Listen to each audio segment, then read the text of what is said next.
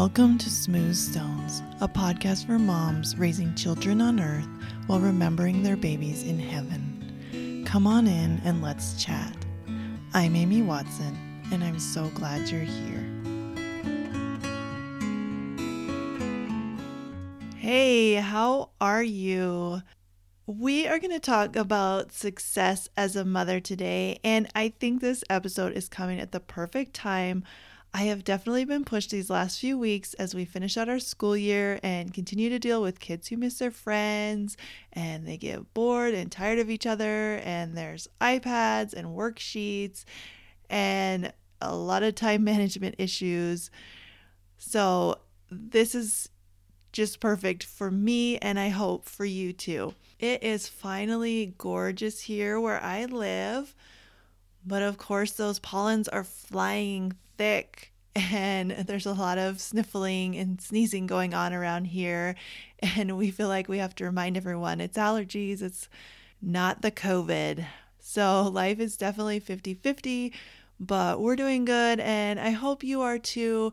We've got Mother's Day coming up, and I really hope that you guys who listen to me are choosing intentionally what you want this day to be like. If you're sad, let yourself be sad. Don't resist that sadness.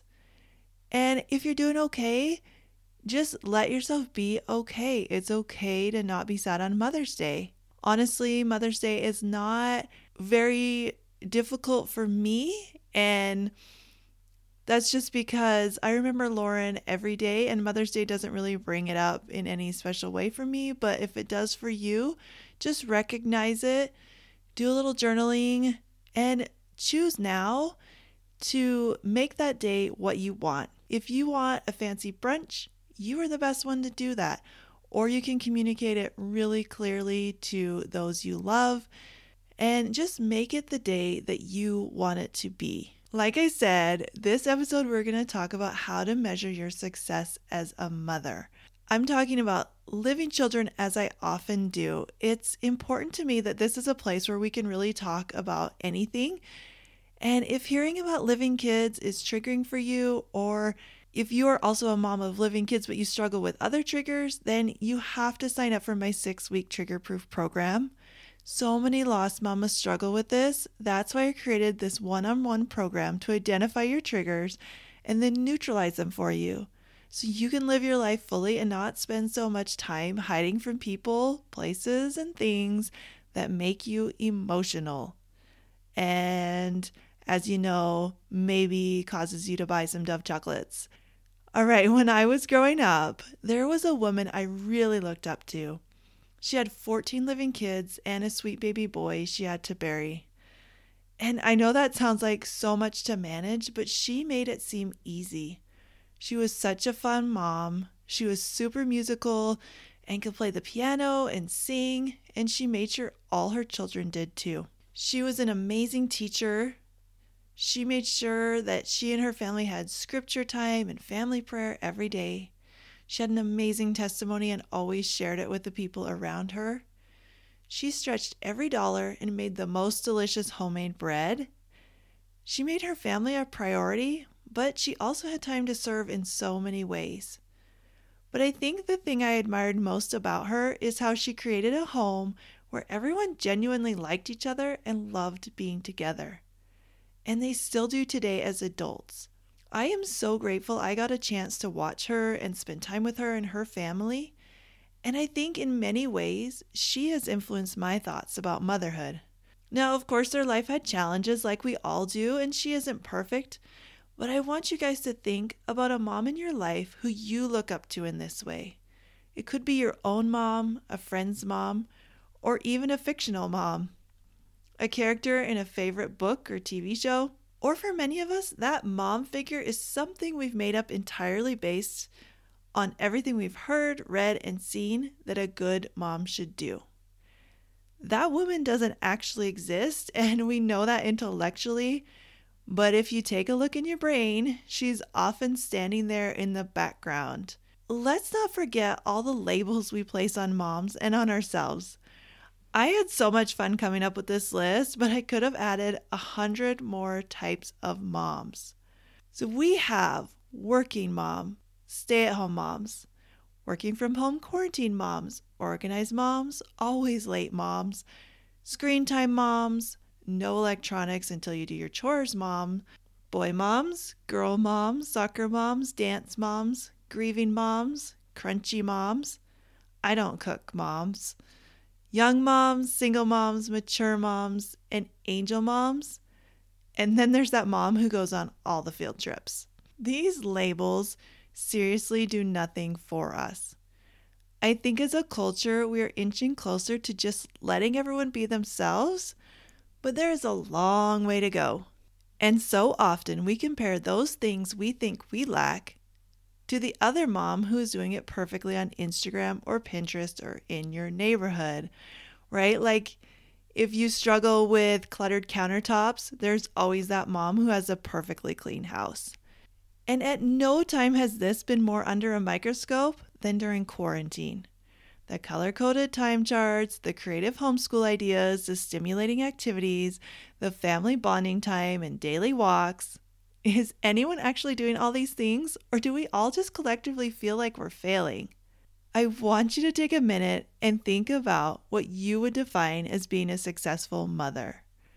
This is really powerful if you write it down and just let the thoughts flow onto paper. If you're having a hard time coming up with a list, think about a specific situation. I had one happen just a few minutes ago. My rainbow boy is our child who is super busy and into everything. He recently found an old cell phone that his grandpa gave us, and he's adopted it to play with the flashlight and take pictures these last few days. He was headed outside just as I'd taken a minute to sit down for the first time today. I said, "Don't take the phone outside." And of course, he just puts it behind his back and goes out anyways. In that moment, I honestly didn't want to deal with going after him, getting the phone, him being upset, etc., etc. I just wanted to sit for a second. So it's easy for thoughts like, you should really follow through on what you said. You can't just let him do whatever he wants. If you were more consistent, he would actually listen to you. He shouldn't even have that device to begin with. You should never have let him have it. Now, if I analyze those thoughts in that small, specific moment, I can come up with a bunch of things that my brain wants to tell me about a good mom. She always follows through. She's consistent. She doesn't allow kids on electronics. She should never let herself rest. Her kids should listen to her and know the rules of the house. Does that make sense? Try it. It is really, really interesting. And again, we never want to judge. We just want to be curious. We just want to explore. But here are some more general things that most of us would probably agree on. A good mom keeps her kids safe. She teaches them life skills. She makes sure they stay in school. Her kids are well behaved. They for sure do what they're told on the first time, and they never throw a fit in public. Her kids don't fight with their siblings or with other people. And her kids grow into responsible, contributing adults. Those all sound pretty reasonable and true. And if you look at your own checklist, I want you to question it in this way. If you could accomplish everything on that list, how would you get to feel? Or at least most of the things most days, you'd probably feel pretty great. We all want to feel good, and we want to feel happy, and we want to believe that we are doing a good job. And that is totally normal. But we misunderstand what success really is. And that's where this checklist mentality, whether we are aware of it or not, can become a problem. And that's why I wanted to do this episode today, because I want you to understand how to find true happiness that doesn't come from this weird motherhood checklist that we have been told about basically our entire lives. So I grew up with a lot of music in my home, but I never took piano lessons. So when I had my own kids, I really wanted them to have that skill. Perhaps because of my idea that a great mom has kids who play the piano. Now, of course, in my mind, that's not what I'm telling myself. Instead, I think that piano is good for their brains. It's a useful skill. It will be great for them to play piano at church and with their own families. It will help them have a base in music, and that's really important, right? Does any of this sound familiar? It might not be piano, but it could be sports, grades, knowing how to cook, or any other thing that you think is really important for your kids to succeed at. But why do we want them to succeed? Again, it's so we can feel good. But no, Amy, it's for them to feel good, not me. That's what we all say. Nope. Because what do you get to feel when your kids are successful and happy? That's right, successful and happy. Except when your kids don't like their piano teacher or they hate practicing. This idea in your head of how great this will be starts crumbling down. And instead of the fun family sing-alongs you envisioned, you just have a frustrated mom who feels like she's failing and frustrated kids who don't want to do it anymore. Because kids actually have their own opinions. They have agency. They have choice. And 2 of my kids wanted to quit piano. And I had a really hard time with it because what kind of mom lets their kids quit something? And what am I teaching them if I let them stop just because it's hard? And what if they regret it later? That was a big one for me because everyone says if you quit as a kid, you will forget everything you learned. And so many people regret quitting later on in life. And I heaped all that on myself. And I tried all the ways to see if they could just stick it out long enough to change their minds. And then I got a life coach. And she told me that I could be a great mom and let my kids make their own choices, even if I didn't agree with them, even if I used to think it was failure on my part, because I still believed that I had control and I still wanted that control. Not for me, but for the children. But I started to wiggle these thoughts loose, and I came to them again, and we talked, and I let them make their own choice to stop taking lessons. And I had them call their teacher and tell her, and I had them make her a thank you gift for all she had done for them, because independence, politeness, and gratitude are qualities I want to teach as a mom. And that shift from thinking I was failing because they didn't want to stay in piano to stepping into the mother I truly wanted to be was a really powerful experience in my life. And I learned so much from it. And that's what I want to do for you today. Show you how you can do this too. What if your success as a mother has nothing to do with what your kids do? Or even what you do? And it has everything to do with what you believe about yourself. Would that blow your mind just a little? Well, stay with me because we really need this message. I want to go way back to the beginning with Adam and Eve. Now, these 2 had some sons. I'm guessing they were pretty good parents and they loved and taught their children to make good choices and follow their Father in heaven. But then Cain killed Abel because of jealousy. I mean, that's pretty bad, right? Does that mean Eve failed? She didn't teach enough lessons on murder being bad. She didn't make sure her kids loved each other. Maybe if she just had more family dinners, then this wouldn't have happened. Or at least if she had had better, more open communication, Cain would have felt like he could talk to his mom instead of killing his brother. Oh, that sounds kind of ridiculous, but we do this to ourselves every day. And the world gives us all the fuel too. There is an expert and a study and a blogger and an article telling us every detail of how we should parent. Except they change every day and contradict each other constantly. Oh, and let's not forget our family and friends and all their opinions that they share openly or they just seem to convey with looks. Well, they must be right. And so we believe them. Or at least we believe there is a right way to parent. But there isn't. There really isn't.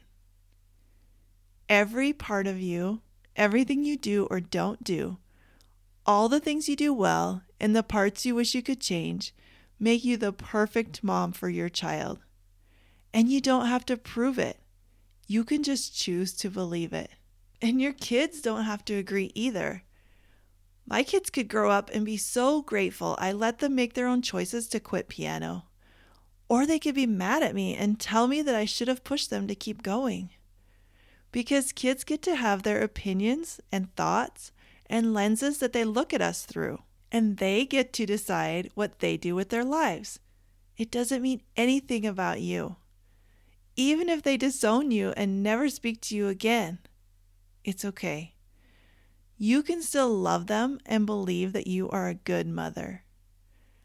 I really want you to recognize that dropping the part where we have anything to do with how they turn out is an incredibly powerful thing.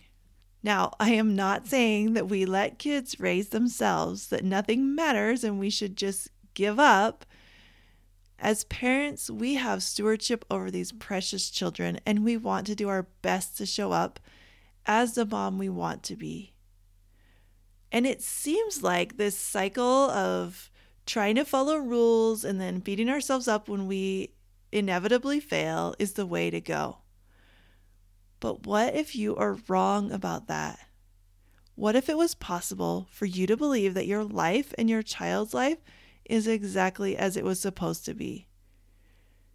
This is a part where people usually want to ask questions like, well, what about a terrible mom who's on drugs and has horrible boyfriends who abuse her kids? Yes, even her. She is the mom those children were supposed to have. See, we have this idyllic reality we create for ourselves where all moms are kind and loving and they treat each child exactly as they need so they can have the perfect childhood. But that's not life as a human, and that's not necessarily the best way to grow up. We can see that in children of celebrities who have every choice and huge abundance in their lives, but they still end up in all kinds of trouble. Because lots of money and the best schools and specialists and opportunities don't create our results. Our thoughts do. But still, those kids had the exact parents they were supposed to and the exact experiences they needed. But we think that if we believe this, we won't care. The opposite is true. When you allow yourself to believe that you are the right mom, that you have made all the right choices so far, and you know you will always be the best mom in the future, you can let go of the anxiety, the indecision, the fear, and the self-loathing that comes with thinking you are doing it wrong or that you can mess up your kids or your kids' lives. You can free up so much mental energy to really show up as the mom you want to be. Let's do a simple model to explain this a little more clearly. Sally finds her kids writing all over the walls with their lipstick. She yells at them and puts them in their rooms while angrily scrubbing the mess. Her husband comes home later and tells her she should have made them clean it up so they learned a lesson. Sally feels awful all day and can't sleep. She's mad at herself for reacting so quickly. She promised herself just yesterday that she wasn't going to yell anymore. And she's frustrated that she left the makeup down where they could reach it. She should have known better. And her husband, he's probably right. She should have taught them about consequences and not just sent them away. She wishes she was a better mom, the kind of mom who doesn't yell and who always knows the right thing to do. For days after the lipstick incident, she is distracted and short with her kids. She's a little bit cold to her husband and she completely forgets her friend's birthday. So what is the circumstance here? What is a fact in this story? We can't put that Sally yelled because yelling is relative. But we can put Sally said, "What are you doing? Get to your rooms right now." And her thought about it that is really painful is, "I wish I was a better mom." That makes her feel shame. And when she shows up from this emotion, she is short and distracted with her kids. She is cold to her husband, and she forgets her friend's birthday. She also plays this over and over in her mind. And her result is that she is a worse mom, wife, and friend. She creates the exact opposite result in her life from what she says she wishes for. And that's how the model works. Our result will always tie back to that original thought. It feels so useful to point out our flaws, and our brain is really good at it, so we have to pay attention and practice questioning our thoughts. A different way this could go with the same circumstance, which is Sally says words to her kids, but she decides on purpose to think, I am the best mom for my kids. And she feels love. From love, she apologizes to her children. She gives herself grace. She allows the anger to melt away in her body. She hugs her children and gives them a consequence for their actions. She continues on with her day. And her result is that she is the mom she wants to be. Not a perfect mom, but a mom who has her own back and who loves herself and her kids. I'm telling you, this concept has changed so much for me. I thought I was a pretty confident mom, but there was still so much work I had to do in letting go and learning to accept myself and my children's journeys just as they are. And a bonus side effect of doing this work for yourself is recognizing that your parents were perfect for you too. If you have resentment about your childhood or how your parents act today, you can let that go. You can rewrite your victim story and see how everything they did shaped your path perfectly. Here's another way to look at it that might make it even more clear. Think about a piano teacher. How do we know she's succeeding at her job? Most people would look to her students and want to see how they're doing for the answer. If they can play big, fancy pieces with perfect technique, then she must be a good teacher. But is that true? But she also might get frustrated because the kids won't practice, or they won't hold their wrists the right way, or they don't study their theory. If one kid completely messes up at his recital, is she a failure? She might think so. But her job isn't to make sure all her students grow up to be concert pianists. Her job is to show up and share her knowledge and experience the best way she knows how. And that's it. It's really up to her students if they take what she's offered them from there. Of course, she can have consequences and rewards, and she can even let her students go if they really aren't doing what they are asked. She does have control of herself and how she shows up as a teacher. And if you've done piano, you know that there are a lot of different styles of teaching. One method that works for some kids may not work with others. I actually looked this up, and there were more than a dozen methods listed, and they all seemed American, so I'm guessing internationally there are hundreds of defined ways to teach piano, plus many more that are unique to particular teachers. Some are just going to resonate more with certain people. So even if a child quits to move on to someone else, or quits piano entirely, the teacher didn't fail. She doesn't have to beat herself up about that if she knows how to manage her mind. And there's no upside to her beating herself up about what happened. She can always learn and do better, but she doesn't have to be mad at herself. All right, let's talk about grieving kids for a minute, and then we'll wrap up with parenting our angel babies. Often for parents who don't have all their children living, there is a sense of failure in not providing them with the siblings they were supposed to have. You believe that your child's life would be different if everyone had lived. You think that they should have a big brother to protect them or a little sister to cuddle with.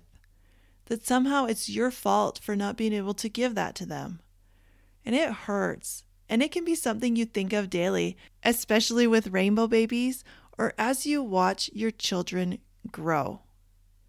But when these thoughts come up, I want you to really question them. You can keep them if you want, but the reality is that your children were never meant to have more living siblings to play with. You thought so, but you were wrong. And how do I know that? Because they don't have more living siblings. That's reality. And we need to question the idea that their life would be better with that sibling in it, and that their life would be better without knowing the pain of loss. Is that true? Are we better people if we never have to face adversity, especially as a child? So many people believe that children should not suffer. But children suffer every day. And I know a lot of people who have been through terrible, tough things, and they continue on and live an amazing life. Their fuel comes from overcoming. So think about it. Another thing I see a lot is wishing we had handled the loss better, or that we handled our grief better then and now. And this is the thought: my child shouldn't have to see their mom grieving, or I was a better mom before all of this happened. Is that true? How can them seeing you deal with tough things be the best thing for them? Remember back in the day when people died and children were shut out of the room and no one would speak of it again? How did that work out? It's okay to let our kids see that we aren't perfect. In fact, it is so good. I know lost moms often struggle to know what the right way to talk to their kids about the loss is, and we sometimes don't know how to answer their questions, or we don't want them to feel sad, so we keep things inside. Whatever you decide to do is the right thing, even if you decide not to say a word about the loss. But in my experience, kids are so very resilient and they are so able to handle things that grown-ups have a hard time with. Being open and honest and letting them do the same is so powerful. And that kind of confidence is going to start with believing that you are doing it right. As messy as it may be, believe in yourself. There are things we can control and things we can't.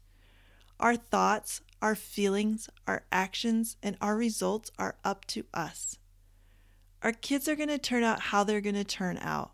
We can't control their choices or shield them from every challenge. And that's the way it's supposed to be. Now, our children that we don't get to raise here on earth. I have to be blunt here because I feel really strongly about this. You have to stop beating yourself up because your baby died. There is absolutely no upside to it.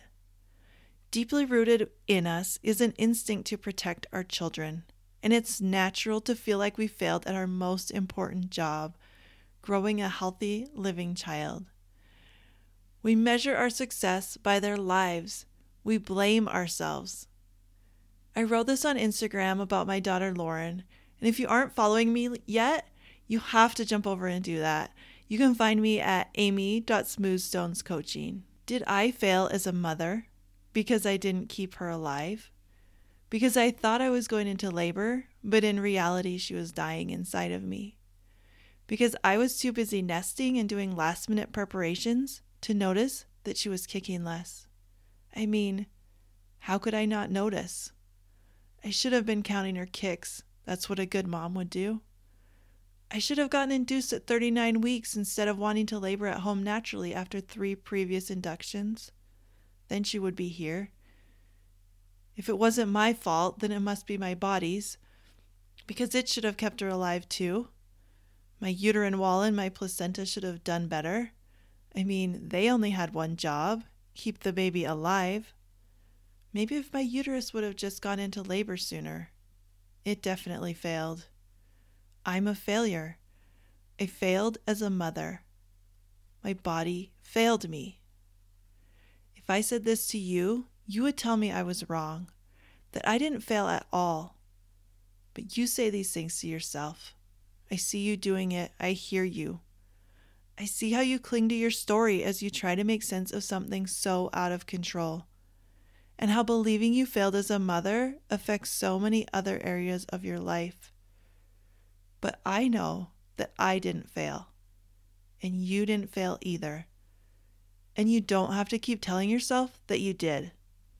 Your success as a mother has nothing to do with how your children turn out, or even if they live. And it has everything to do with what you believe about yourself. You do not have to keep telling yourself lies. They do nothing but create pain in your life. It's time to let go. Learning to accept what happened to both my children who died, and learning to accept my living children as they are, and myself as a good mother, even on the days when it's so easy to slide back into wishing it was all different, is the work. It's what we're here to learn. It's how we grow and move into the woman we want to be. You are powerful and you have infinite worth. You don't need to spend any more time hating yourself. Stop gauging your success as a mother based off external, unattainable things. Choose to believe that you are an incredible mother first, and you will become her. Choose to believe that you and your children were always meant to be together just as you are now, and your connection will grow. Choose to see the child you struggle with the most as your greatest teacher, and you will see them in a completely different light. I promise. You are a beautiful mother. Decide what you value most as a parent and start today to live into it more intentionally. You don't need to waste a bunch of time in the past. Just start today, right now. Because you are already the best mom for your kids. All your kids, just as you are. And you don't have to change a thing. But if you want to get to the next level, you have to practice becoming her. Not because it's better there or because you have to for other people, but just because you want to. And it all starts with redefining success. Let you be you and your kids be those amazing little creatures that they are. Make a new list. You don't need that old one anymore. Don't let fear be the driving force in your parenting. Love feels so much better. If you are really struggling with this, I can help. Sign up for a free 30-minute session and we'll get started. If you love this episode, will you share it with someone who needs it, who's maybe feeling down about themselves this Mother's Day? Don't forget to subscribe so you never miss an episode. I'm wishing you a gentle Mother's Day, and we'll talk to you soon.